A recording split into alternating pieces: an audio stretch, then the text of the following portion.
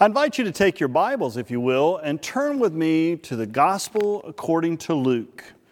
Luke chapter 5, beginning at verse 27. The Gospel according to Luke, chapter 5, beginning at verse 27,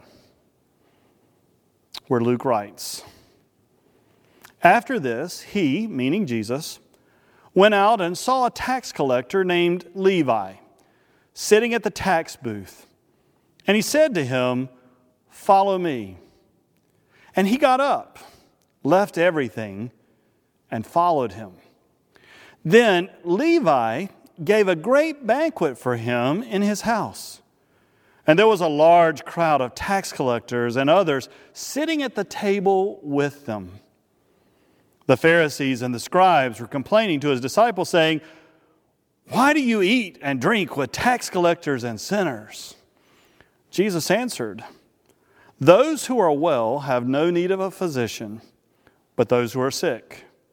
I have come to call not the righteous, but sinners to repentance.'" This is the word of God for the people of God. Thanks be to God. Will you pray with me? Almighty God, we give you thanks for your holy word and for this privilege of studying it together. And now as I stand before these, your people, I pray that this would be your message and not my own, through the name of Jesus Christ. Amen. I think sometimes Jesus may have needed a campaign manager. Maybe Jesus needed a public relations department to help him out sometimes. There were things that Jesus did that would sometimes make people scratch their heads. Things that he said that maybe were not polished as well as they could be. Jesus, we need to soften that down a little bit. That had a little edge to it. We need to maybe cut that edge off just a little bit. Maybe Jesus needed some help picking his cabinet. Who are the people that you're going to put around you? Who are going to be the people that are most intimate with you, that someday will lead and be the people that can help form this church that you're forming? Maybe Jesus needed some help picking these because, Jesus picked some odd characters. Sometimes he picked unpopular people like a tax collector. In Jesus' time, tax collectors were often considered to be traitors. They were considered to be people who were extortionists because in those days you were collecting for the Roman government. Rome was occupying Israel at the time, and so the tax collectors, they were collecting taxes not for the country that they loved, but rather for the occupying country. And so people didn't enjoy that. They hated the tax collectors. They resented the tax collectors. And the way the Roman laws worked, as long as the Roman government got its fair share of the taxes, they didn't care how much the tax collector might actually be charging the people. And so it was just a great opportunity to take advantage of others. I mean, just imagine, even today, tax collectors are not considered the most popular people. On one of my previous churches, I was visiting with a family that had recently joined our church, and we were getting ready to put together a pictorial directory so that people would get to know who all their family members are in the congregation. And this family shared, "We're willing to have our picture made, we'll put our name in. We don't want any contact information in it." Now, they gave me their contact information, but they said, "You need to keep this really private. We don't want you sharing this." And I said, "Okay, talk to me about this." And then the lady shared, she goes, "I'm an executive with the Internal Revenue Service.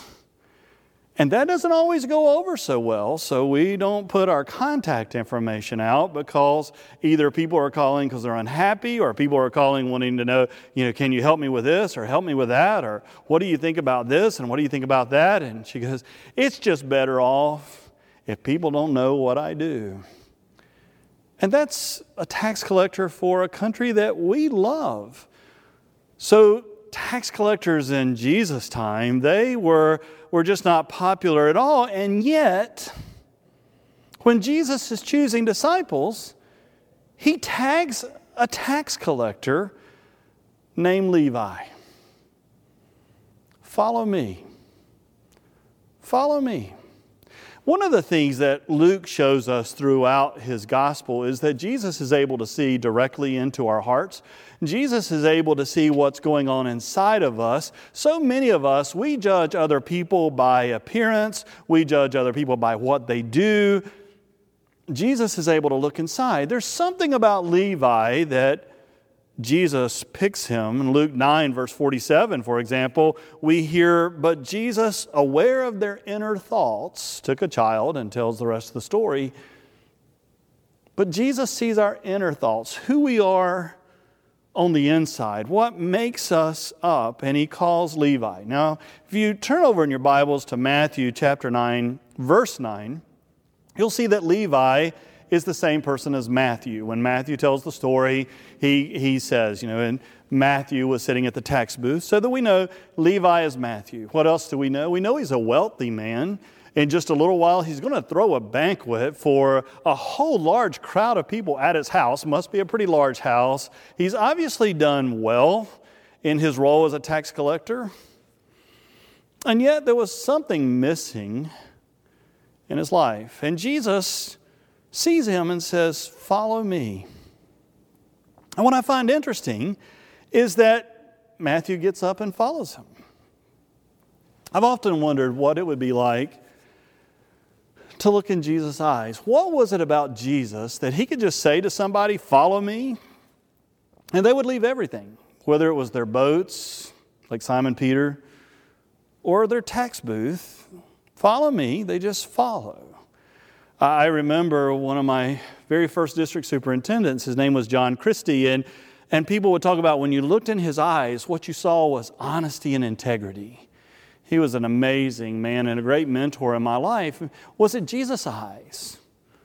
Or was it his authority? I mean, Jesus had the ability to say to the wind and the waves, "Peace, be still," and they would stop. He could look at the demonic and cast them out and just with his word. And he spoke with authority. Maybe it was his voice.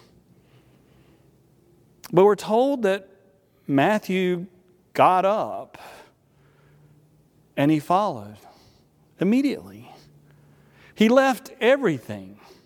Now, when you hear that does not mean that the moment that he started following Jesus, he gave away everything that he owned, because we know he throws a party later. But what it means is that he left everything, meaning his old life, his old self, the person that he had been before he had this encounter with Jesus. He left all of that and he followed him, which means to be a disciple.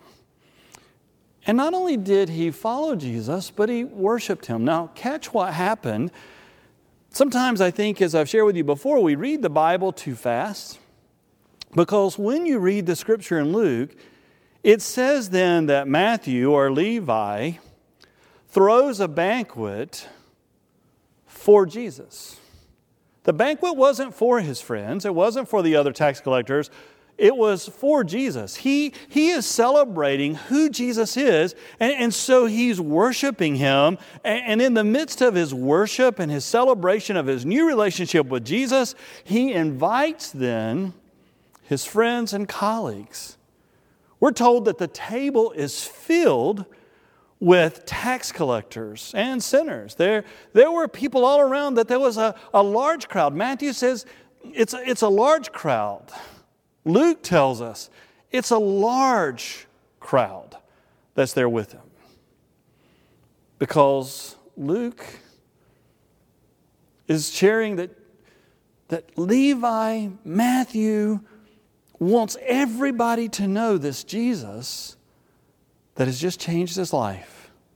Come, meet this Jesus who has changed my world and given me new life. Well, the Pharisees and the scribes aren't real happy about it. Pharisees are the separated ones. They've agreed that they will set themselves aside to follow every letter of the law. They're going to dot the I's, cross the T's. The scribes are the ones who study the Scripture and copy the Scripture. They're the biblical scholars as well. And they're just not happy at all, because here Jesus is in this house And he's eating with tax collectors and sinners. At least, did you catch, that's what the Pharisees call them. The Pharisees judge them as sinners. Now, it may be that these people have truly done something where in the eyes of the synagogue they are now cast out. Maybe they have been officially deemed to be sinners, but they're amazed that Jesus is at the table with them. When you sat at the table with someone in biblical times, that said something special. To be invited to eat with someone was a sign of community. We see it in the early church in Acts, that the people would come together to eat. There's something sacred about eating together and to be invited to someone's home. To be invited into someone's home, well, that showed a relationship. And to eat with them at their table showed acceptance. It showed friendship. It showed oneness and solidarity together. And so Jesus doesn't hesitate. He's eating at a large table filled with people. Even today, eating together has a sense of sacredness about it. When we go to someone's home and eat where the family eats. I was always taught in pastoral care by Dr. Gherkin that when you move from the formal living room to the kitchen table, the table where the family eats, that's when you know you have a relationship. Kids can tell you that eating still means something today because one of the most painful times for a child in school is lunchtime. Because kids sit at a table and that's when you figure out you're either invited to sit with this group or you're told go sit at another table, which means you don't belong with us. Eating together can be sacred. It can also be painful. Jesus makes it sacred. He's eating together now with the tax collectors and those that the Pharisees have deemed as sinners. And when Jesus perceives what they're saying, he says, "Those who are well have no need of a physician, but those who are sick. I've come not to call the righteous, but sinners to repentance." Now, what I love is, if you catch this, Jesus doesn't tell us which one is which. The Pharisees will make the assumption that they're the ones who are righteous. Maybe. Or maybe Jesus is subtly saying, or it could be you're the sinners that maybe needed the repentance. Those who are well, they don't need the physician, it's the sick. And I've come to call not the righteous, but sinners. Jesus doesn't say which is which. We get to decide. And then there's that word, repentance. I have not come to call the righteous, but sinners to repentance. That word means to turn. It means to change. It means to be different. What Jesus teaches us in the Scripture, too, is that acceptance is not the same thing as tolerance.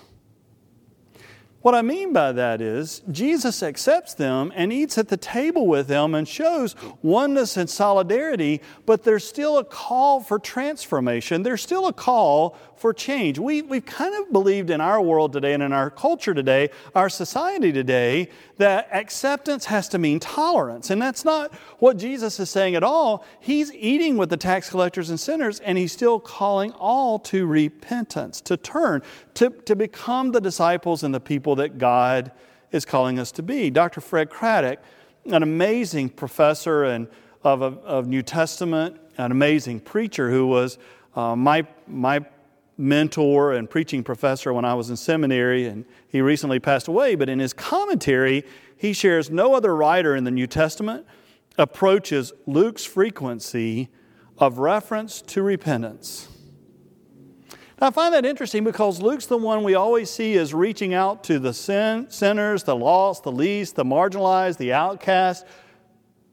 But acceptance and embracing does not mean there's not a call for turning and changing to be the people that God is calling us to be.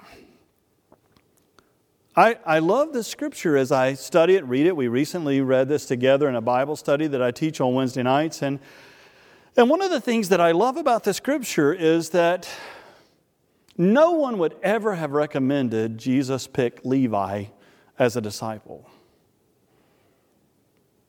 But Jesus sees something in us that other people may not. And the good news is that Jesus doesn't look upon our appearance. He doesn't look upon our worldly status. He doesn't see us the way culture might see us. He doesn't rank us in the way sometimes the rest of the world wants to rank us. Jesus looks into our hearts and sees who we are. And the good news for you and the good news for me is that when Jesus looks at us, He sees us. He just sees us. Someone that He loved enough to die for, and someone that He loves enough to call and say, follow me. So when Jesus looks at you and He looks at me, He says, follow me. Matthew got up and followed right then. In my previous church, when I was serving as a pastor, there was a guy in our congregation, and his name was Jim. I loved Jim. He was one of the nicest people you'd ever meet. He was a little guy, friendly, always smiling, always having a good time. Jim had one bad habit, and that was he would pull into the church.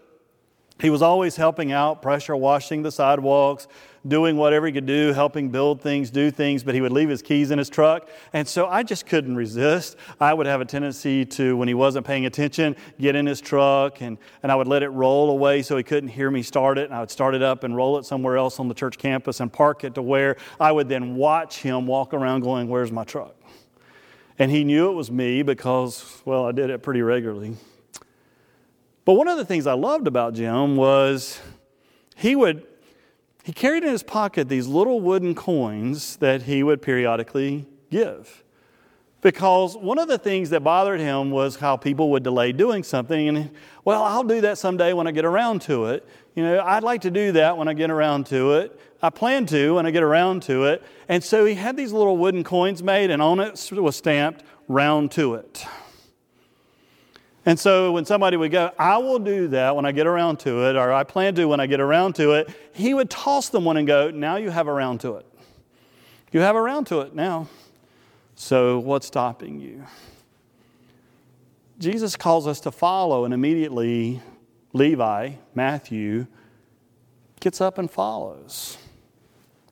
What is it that's keeping us from getting up right then and follow? Jesus is calling us to follow now.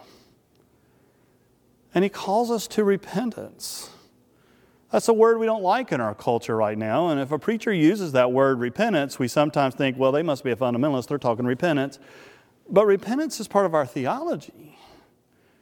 The word metanoia means to turn, to change one's heart, to change one's direction, to change one's mind, to change our lives. And that's what God's calling us to, is to a change. So if you need a round to it, let me know. I know where to get you one, because the call is for today.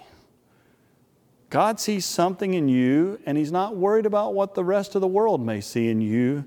He sees something in you that He loves dearly. He's willing to die for, and He wants you to become one of His disciples. Follow me. And so our challenge now is, will we get up and follow? And will we turn? I've come to call sinners to repentance. Will we become the people that God has called us to be? And Levi teaches us, Matthew teaches us, that the next step was worship. He threw a party to celebrate Jesus. Read the scripture again. He threw a banquet for Him. The banquet was to worship Jesus, to celebrate that Jesus is part of our lives. And finally, He teaches us about evangelism. Because all evangelism is inviting our friends, our families, our colleagues. I need you to come and meet this Jesus who changed my world. And what was beautiful? Jesus ended up sitting at a table with a large crowd of them. Before Matthew ever goes on, Levi ever goes on to become the leader of the church, he had already been an evangelist. Family and friends, tax collectors and sinners, all gathered in his home with Matthew going, "You got to meet this Jesus." No wonder Jesus called Levi to be a disciple, because he teaches us how to respond to Jesus' call. He teaches us what repentance looks like when he left his old life and became a new person. He teaches us about worship when we're so enthralled with our Lord we throw the banquet for him. And he teaches us about evangelism, how to invite our friends, our neighbors, our family and colleagues to meet this Jesus who changed our world. And that was only in a few verses. Imagine the change you can make with your life. Will you pray with me? God, we just give you thanks for your word. And we give you thanks for the example of Matthew, for Levi, for the example he gives to us. And God, we pray that we would respond in the same way. God, we praise you that you're willing to look at us for who we are and not for how the world may rank us and how the world may evaluate us, but you look inside of us and you see value and you love us. Thank you for seeing value in who we are and for loving us. And God, thank you for loving us enough to call us to follow you and be disciples. And now we pray that we would respond, that we would get up, leave everything, that old life and the old self, and become the new being and follow you. And God, help us to worship because we are so excited to be in your presence. And God, may we witness and share the good news and be evangelists for you by sharing with our friends, our colleagues, our family, our neighbors, everyone around us. Come and experience this Lord and Savior who changed my life and who loves you as much as he loves me. If we can be like Levi, Matthew, you can change the world. In the name of Jesus the Christ we pray. Amen.